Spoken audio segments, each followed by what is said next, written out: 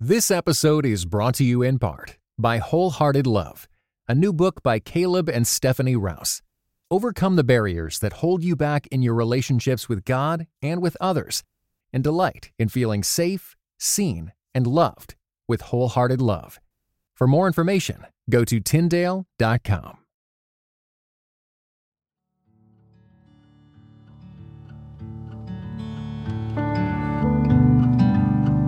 From Christianity Today, I'm Sandra McCracken, and this is The Slow Work. We are all creatives at heart, no matter what career or calling we find ourselves in. Inspiration can happen in a second, but the work of creativity only happens when we are patient enough to stay with it. It takes grit to see it through. I love hearing what it looks like for musicians, poets, painters, writers, and advocates. So I've been having conversations with them, and I want to invite you to listen in. As you do, I hope that your faith story gets tangled up in your work story and that your creative mind will be renewed by hope and possibility.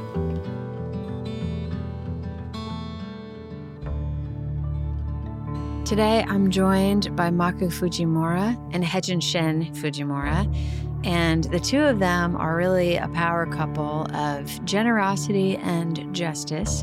They're both creatives, but in different ways and in some surprising ways. I have been shaped by friendship with these two over many years, and I think that what they offer in their work and in their how they think about their work cannot be underestimated. So I'm really excited to share this conversation with you.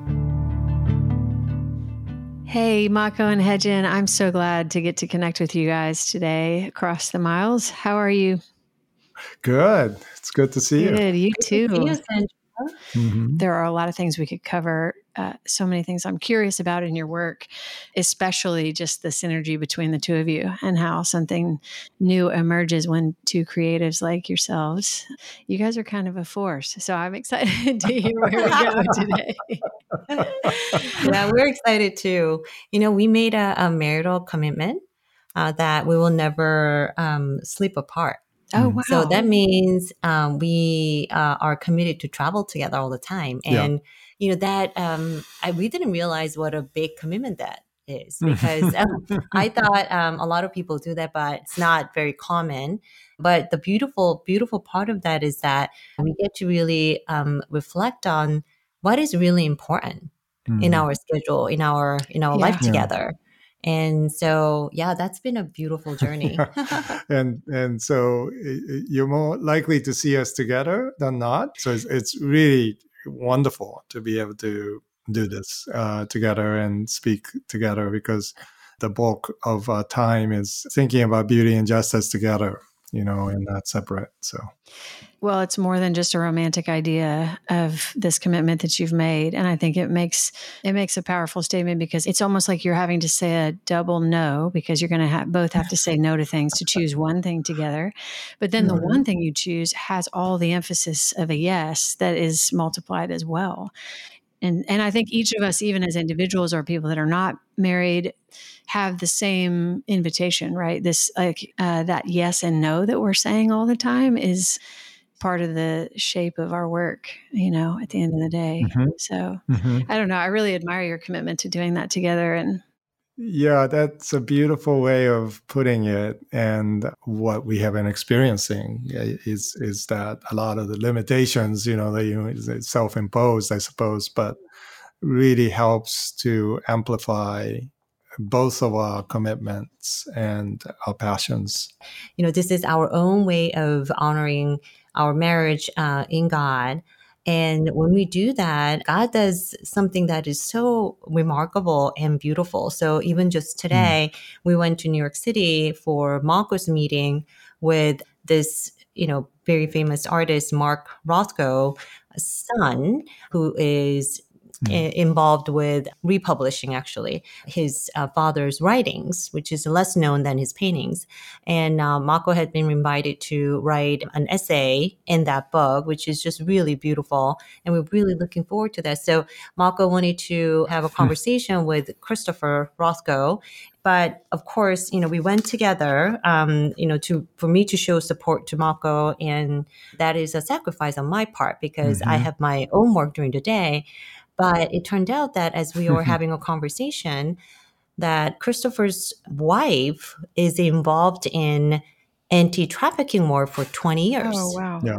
Same Yeah. line of work that I'm doing with Embers International. Yeah. So now we have this additional connection that God does something so generative Yeah. when we honor him. And it's his way of telling us that I honor you as well. Yeah. And And you were there so was- excited that, I had to kind of reset. They're like, can we talk about actually art? But it was really beautiful. It was really beautiful because, you're really trying to establish a relationship. It's not just about art, or you're trying to honor his time and, the legacy of a painter whose children had to carry on or wanted to, in this case, which is really unusual. So, but it just turns out that we have like parallel lives, and so cool. It's like this small picture of how, like when I think about the abundance of God, that he works within limitations and he's not at all bound by those limitations. Yet he, That's right. like for lack of a better word, he paints with them, right? He's always like creating these edges and then working with them, and with life and resurrection bursting out of those places that seem to us to be limited. I would imagine the commitment to one another's work is challenging. I mean, because we are sort of wrestling with limitations in that. Mm-hmm. And I guess that word sacrifice is a good word. That you're obviously feeling that in different ways, and you're feeling the stretch of that. Is that something you have to communicate a lot about, or is it pretty intuitive as you feel your way forward?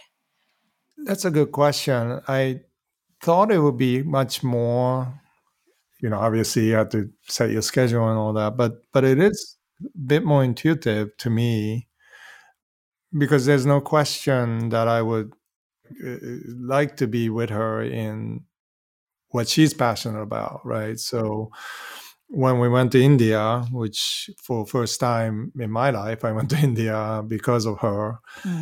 And, I kind of discovered a side of me that, I didn't know existed, that there was just as much passion to the work of Sahasi Ember's work at this children's center that they're building in the middle of Brothel district. And to me, it was like a rediscovery of my own, connecting beauty and mercy, and connecting what is happening, literally in the studio with what I was experiencing as I encountered new situations. And as you know, that God is this God of abundance, and that doesn't stop, just because we think, it's limited or it's a sacrifice in any sense. It turns out to be something that is so rejuvenating of my own vision. So yeah, I think it's actually both for me. And here's why, Sandra. Mm-hmm. So, most of the days is very intuitive. We, as Marco said, like want to support each other, want to be there for each other, want to be there with each other. But there are times that it has to be intentional. That's when I'm upset at Marco. Yeah. So it's interesting because when there is this obvious love that flows out of the relationship, it's very natural and it's very naturally abundant. For some reason, our days become naturally abundant. But when there is conflict or issue that kind of blinds us from seeing this love between us, then like it's hard. It has to be intentional, and I have to like make a decision about it. And but what one like word of wisdom that my mother, who is just an incredible woman of faith and prayer, and this is what she said, which is just remarkable. She said, "There will be moments that you feel like, Mark was not doing something well, or he's getting on your nerve, and vice versa. I'm going to get on Marco's nerve and so forth. And that is the moment that you have to remind yourself The reason why, and the only reason why that you feel that way is because you don't love that person well at that moment. It's because you don't have enough love for that person. It's not because that person had done something wrong or is not adequate or but it's because you don't have enough love at the moment. So that's when you have to look at yourself and ask for God's love. And, and that's even reflected in our commitment and scheduling. Yeah.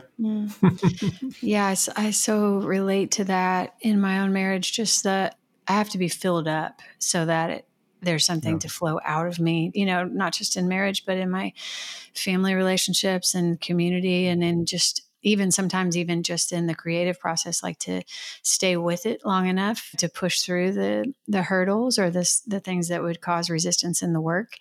And when I get caught up in the frustration, I'm starting to learn that I can name that as like longing or loneliness, or if I can call it that, it helps to open up this space to say, oh, I need help, right? I don't have it. And there is one who can supply it. And then things begin to kind of flow freely again when I can go to the source. I totally relate to that. I think, am I feeling loneliness, or where is why am I reacting in that way? Or, in the self-introspection, we're actually good at, but we're not good at trusting that with the other, because we have learned to carry that ourselves and perhaps project it onto our art, but really it's not meant to be in that sense private. We are committed to sharing our lives, and at least in our relationship, it has to be transparent. That's been my last 2 years is just learning to be open about what I am sensing, what I'm feeling.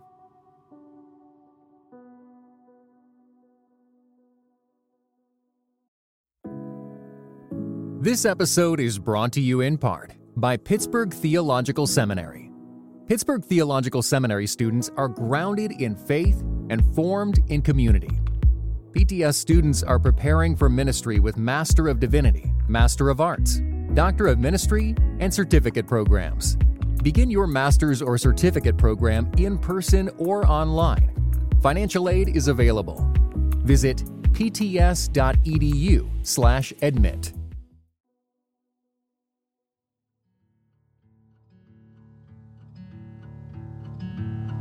My friendship with Mako goes back many years, and I think back about a moment when we were at Fuller Seminary. He had an art studio there at the time, and he put a kintsugi bowl in my hands. It was probably 300 or 400 years old, and this ceramic bowl had been broken into pieces. It was just reassembled using this 15th century Japanese technique, which they'll talk a little bit more about. But just this storyline in Mako's work of drawing from an old tradition and building through the broken places so that our brokenness is not just dismissed or pushed aside, but brought into the beauty of the story and right into the center of the story.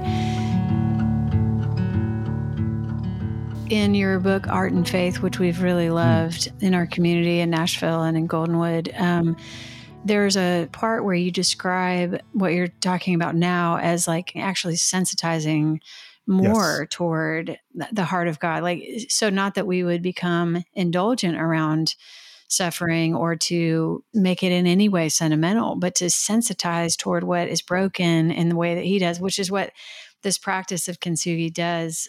So in the Academy Kintsugi, what is this an in-person? Is this something we could do, or is this something that we could sign up for? Yeah. If you go to culturalcarecreative.com, there is a page for Academy Kintsugi, and you can sign up to participate in what is called Kintsugi Experience, which is a 3-hour session where you get to learn the basic craft of Kintsugi and then a much deeper kind of understanding of what that means for this art form as well as in our lives. And it starts to form a small cultural care community where people want to not throw away just the brokenness, but look for the brokenness in your life and think about and imagine, what a new creation can be through that.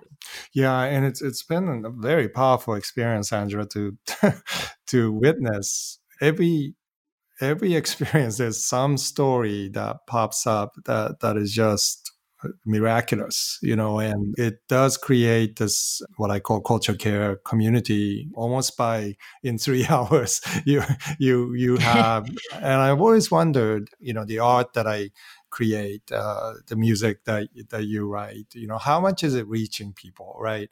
And I always thought that education ought to be a place where people are more able to receive beauty, and which is not what you see in schools. but I always thought, so how do we help people to understand what we understand every day, which is creativity and imagination that's been sanctified, can create language for healing, language for beauty in the world in a very fractured time.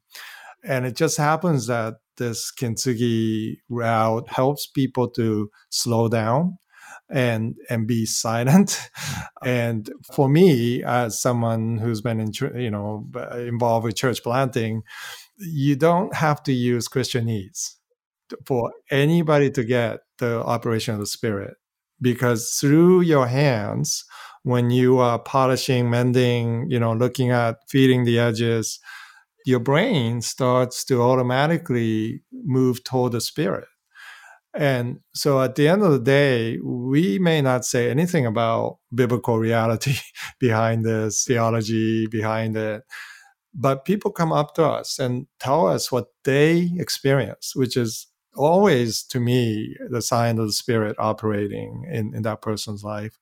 And anything can happen at that point. But our goal is really to create culture care formation communities that people feel safe, and then they can, invite people like yourself to come and do a concert. And then that music is going to mean so much more because they've been through the process, and we've experienced that over and over, and so excited about it. Well, I'm so excited to hear that. I mean, a couple years ago, David Brooks wrote that article about your work, Mako. He really emphasized the slow depth of your work and your painting. And I think I'm hearing that in how you're inviting others to slow down into this. I mean, I think it's just a very accessible entry point to this kind of slowness that creates space for the imagination to open up to where these justice questions can start to come to the surface. And I think it's just remarkable when you open up that space and then the Spirit starts there's room for that. There's room to pay attention, to listen to what the Spirit might be doing, even though he's already active when we're not listening, but it is so fruitful when we begin to make the space for it. All of it is, has a spiritual overtone or undertone, however you would say that. And when we're paying attention. And if I could tell you a quick story, this happened at one of the experiences where I sit on the board of Bucknell University, and I invited a few of my fellow board members to a Kintsugi experience, not expecting many to come, right? And this one business guy, he is a very successful hedge fund guy, and I have known him for like 5 years, but didn't really know him. We never in a board meeting have a opportunity to sit down and talk to each other. But he surprised me. I say, "Hey, Marco, I'm going to be there." And so I was like, okay, great. And then he came not knowing anything. He said, "I haven't done like anything like craft, in like ages. I'm not good at it. But I brought this chip plate," and I said, "That's perfect," And so I guided him through the first few steps, and he was like really enjoying the process. He started to polish the sides, and he was, showing it to me, and I said, "Chris, that's pretty good." I've seen others that takes a while and you're getting it. And he was very proud of himself, and he was like showing it to others. And so if you can imagine, Sandra, this very successful man who's a type A, just heard from this nationally renowned artist that his craft is actually good. And then of course in Kintsugi plate, you do both sides, right? So the edge is chipped. The edge is chipped. So you wrap it around. And I said, Chris, there's also the other side. No. You didn't say that. You didn't say that, Marco. Yeah. Marco said just very gently, very gentle. Like our friend is in a really good mood. Just being complimented, and then Marco just gently said, "Oh, Chris, what about the back? Yeah. What about the other side? Yeah. What about the back of the plate?" And that was the moment of breakthrough for him because he just realized that he didn't even look at the back of this plate. I just left him to start sanding the back. But then later on, at the end, he was like, from that moment on, I couldn't stop thinking about the back. And how he has not considered all aspects whenever he considered anything in his life. So he said, I am about to consider 2 new ventures. And I realized that I didn't look at all sides of that ventures, and I need to do that. And then he started to reflect on his entire life that weekend. Yeah. And he came up to me afterwards and said, I have not thought about my own life in the way that I should. And followed up a week later with another visit. And the level of conversation that we were able to have, it's as if we had bonded into deep friendship. Because he was sharing with me some of the very deep places that, he's been struggling with. And just that simple cue, looking at the back and realizing there's always both sides, just opened us up. And we know that's not us, that's the Holy Spirit working in that person's life. We heard stories from children and parents. We heard stories from business people. And so it's kind of a ubiquitous. And if any of your listeners are not artists who make things with their own hands, which is, I think, probably most of us, there's just something about making things with your own hands, this somatic knowledge that unlocks something in your brain. So that's where I think Holy Spirit comes in to awaken us. If any of you are writers, you guys know that when you are just thinking about things, it's very different from when you start writing things down, right? When you start writing, there's something unlocks in your brain. And I think Kintsugi really brings that unlocking experience to our community.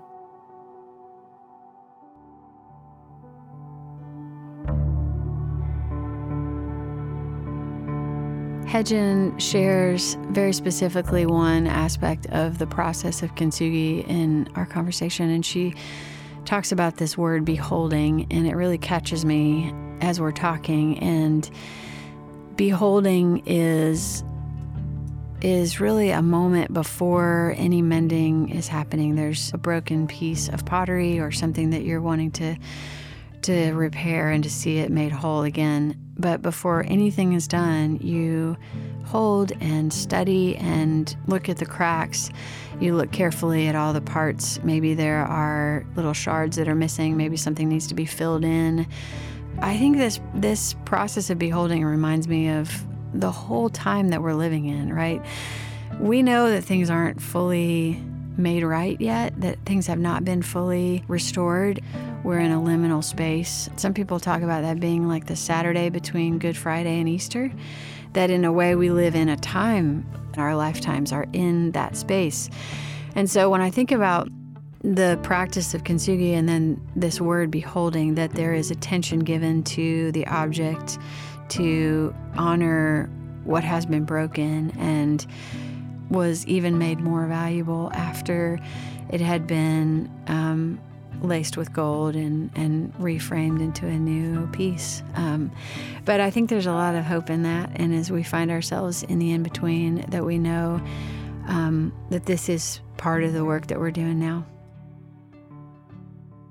you have on one level a very slow work that's been happening for a long time in somebody's life to set the Yes, stage for that that's moment. right. And then you have just this epiphany moment that has hopefully like a very long tail in that person's story, right? So this moment, but it's after reading Art and Faith and just really thinking about even just in the songwriting community in Nashville, like what does it mean to not just try to like push aside the broken places in our story, but actually say, let's bring all of that forward and then live out of that, because the place where that had been broken is actually where something new could emerge that we never imagined. And we have to practice imagining that and even seeing it in community, because I can't always see it unless somebody turns the cup around and says, you missed something.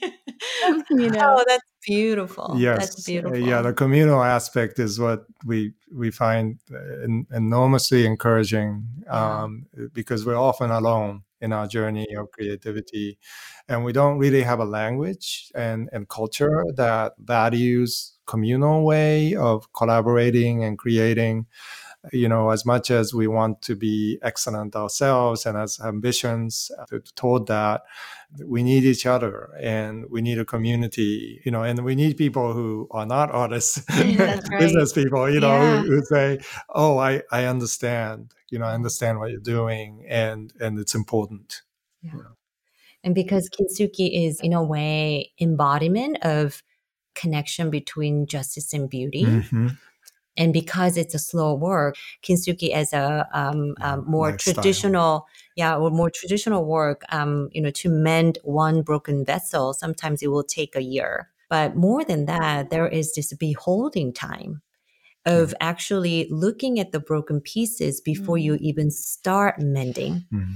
So that's so good. tea tradition, the tea masters whose teacups are broken or fractured, and these have served really important people. Mm-hmm.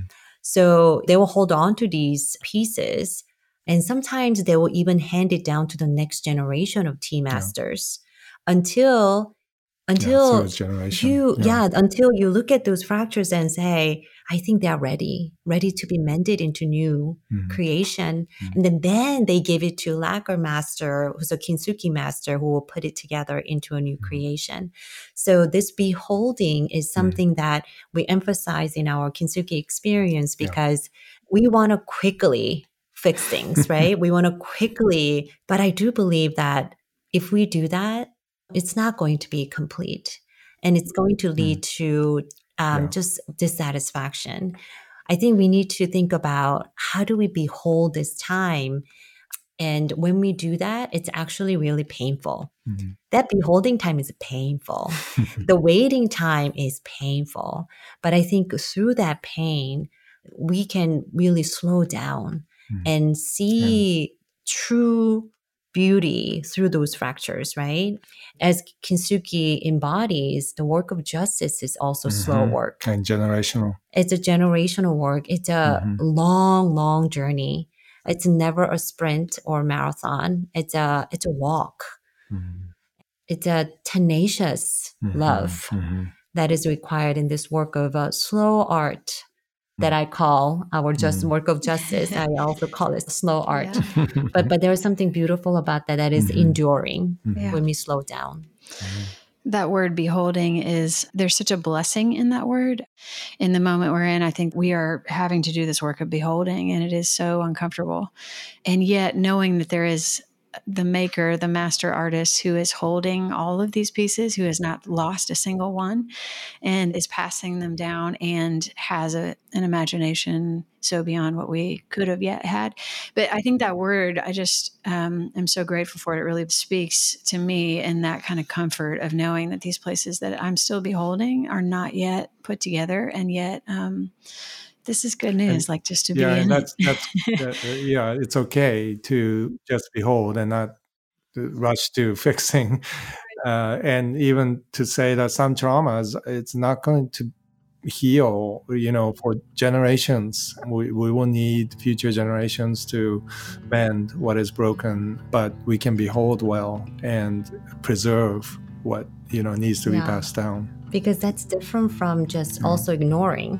right? Like just because we're not ready to be mended into new, it's not like we ignore it and pretend that it doesn't exist. Yeah, just stay busy or just do something else. Have frenetic energy. But we are beholding it. There's an intention to it. There is actually a labor of love, efforts, right? Intentionality and effort that have to go into this beholding. Yeah.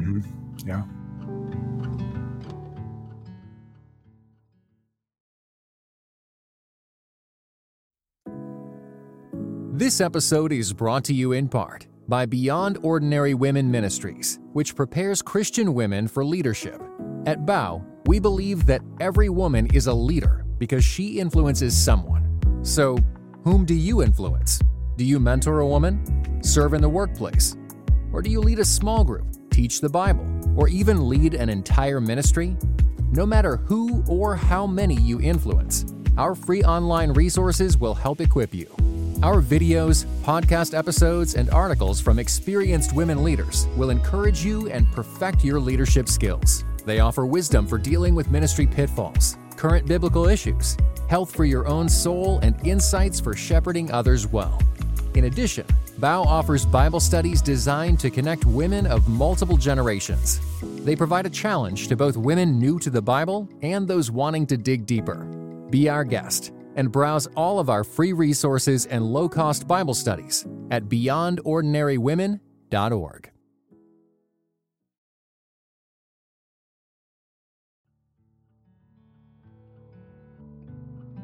I work with an organization that Mako and Hedgen are also connected to that we mentioned here briefly called Goldenwood in New York City.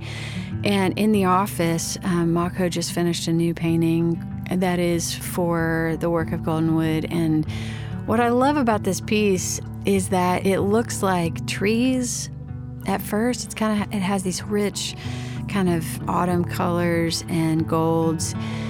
But then when you look at it more closely, it's not maybe that it's just the trees, but it's the roots. And I think so much of what we're talking about in both this conversation and in my work recently, just thinking about what it is to nourish the roots in the limitations that we all have, there is still something that is being nourished in those times underground that you may not see at first, and that it will bear fruit later when the winter thaws and the spring comes and all of a sudden more is blooming out of those quiet places. So I think the work of justice that takes sometimes many years and many generations, like Embers International, and also in my own life, there is something that calls me back to think, okay, in these quiet, unseen moments, that something good is happening and something is being nourished.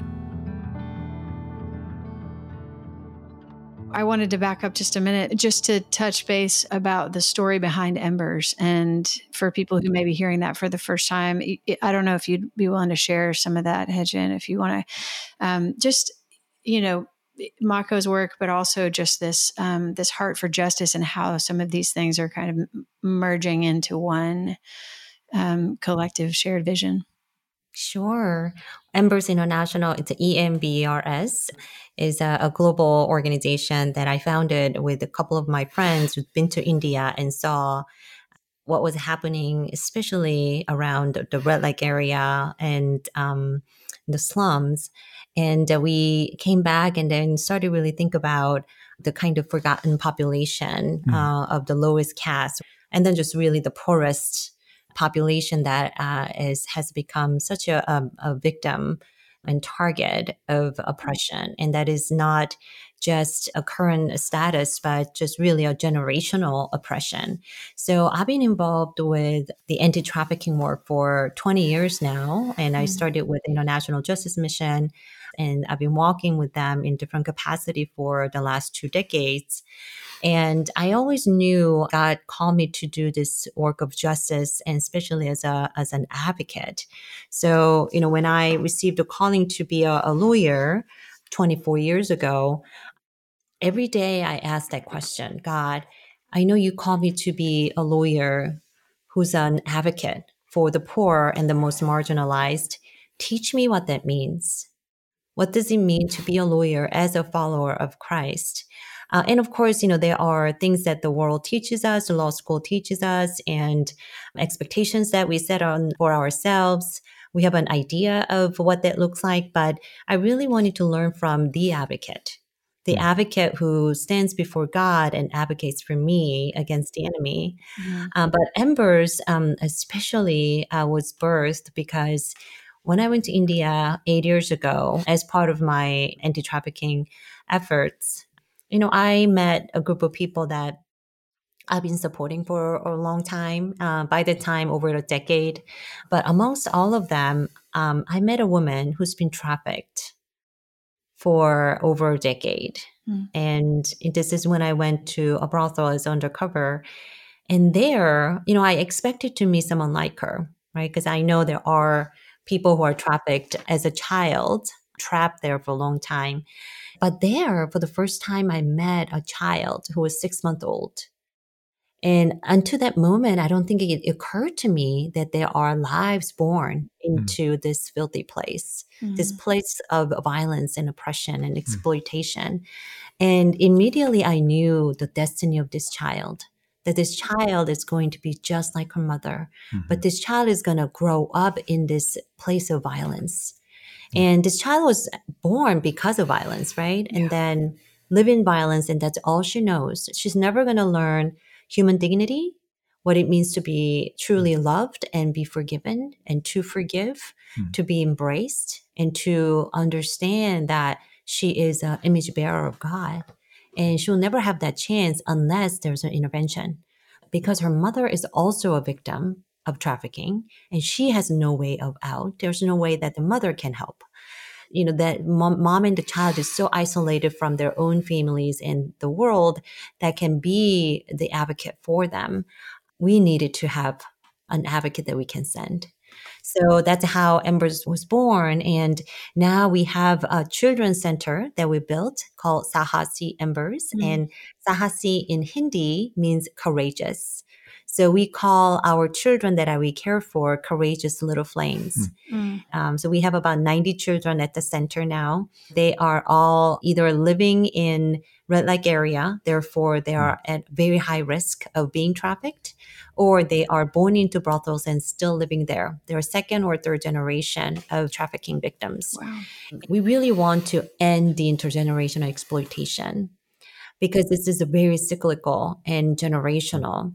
And we want to leave a legacy where these children who's been empowered, and for that we have educational programs for children from nursery all the way to universities and professional schools.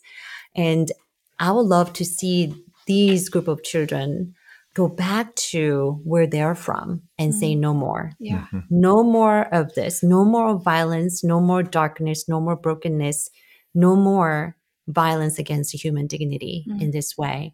It's so inspiring to hear.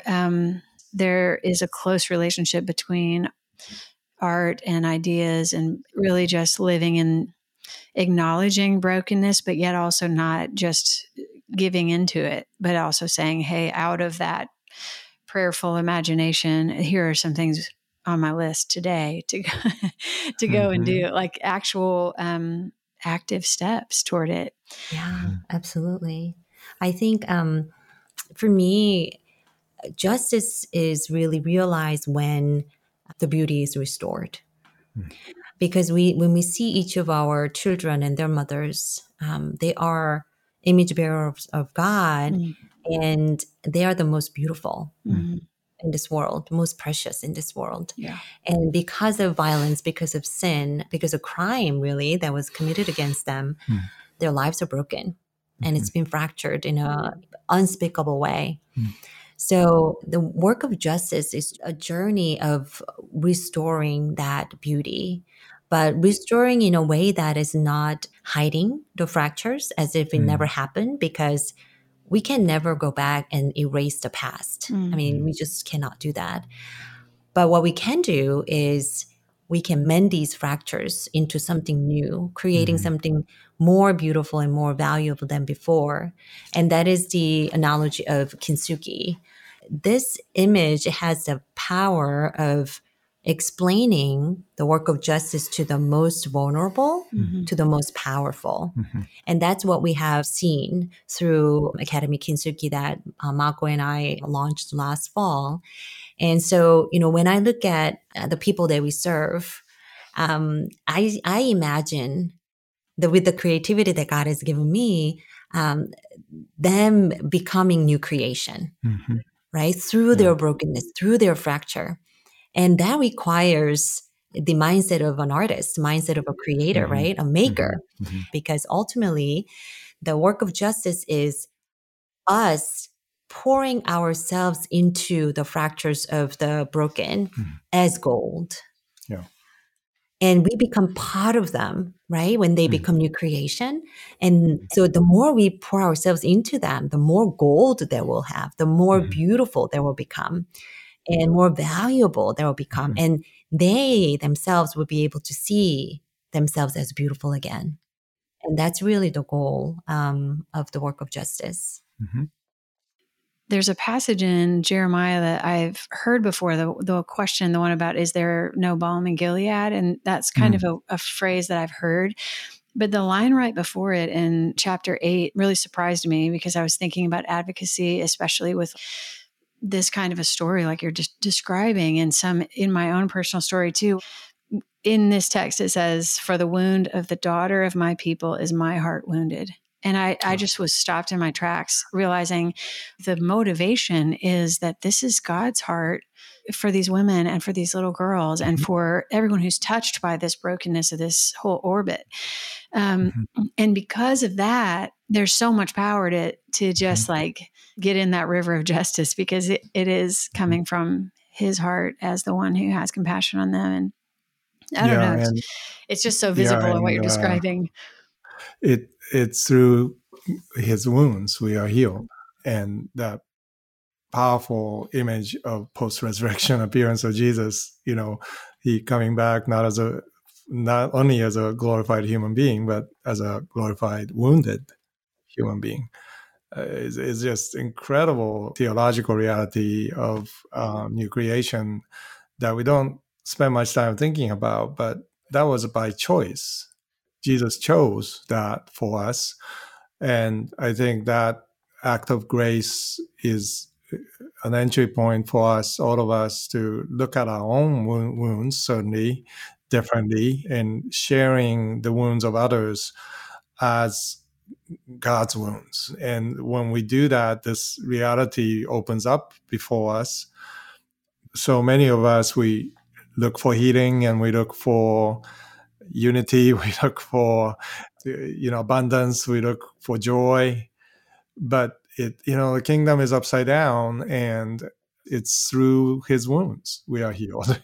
So we need to be very intentional without glorifying the brokenness. So we're not like wounding just for the sake of that, obviously, but to have a proper, healthy perspective is to own what God sees in the world as broken, and behold that fracture through the Spirit's unction and guidance, and that brokenness all of a sudden becomes beautiful and powerful. And having gone to India with her and experiencing Amber's work every day, I am constantly amazed at how much of what I do as an artist has been training my imagination to do that very thing, to find, initially it was just like my own brokenness, you just focus on your own fallenness,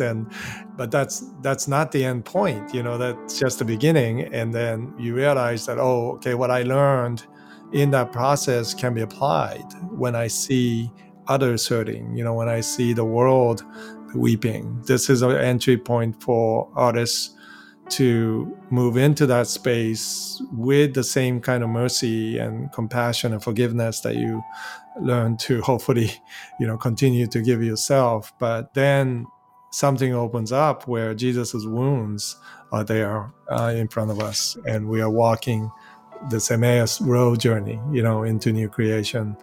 And it's just been an amazing journey for me to partake in that.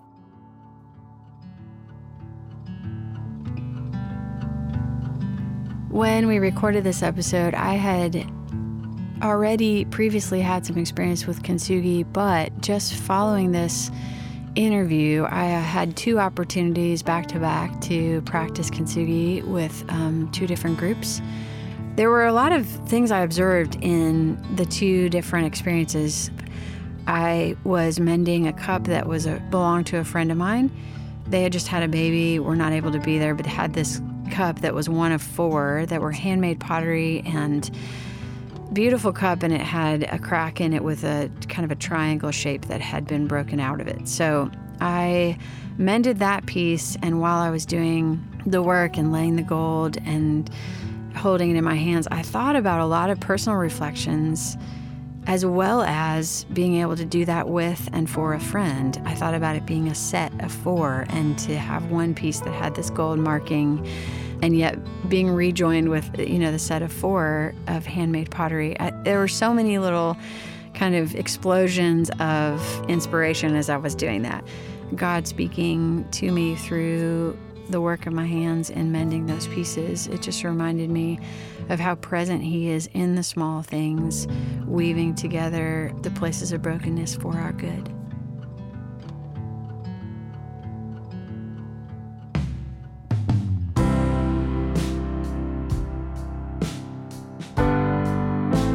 The Slow Work is a production of Christianity Today. Executive produced by Mike Cosper.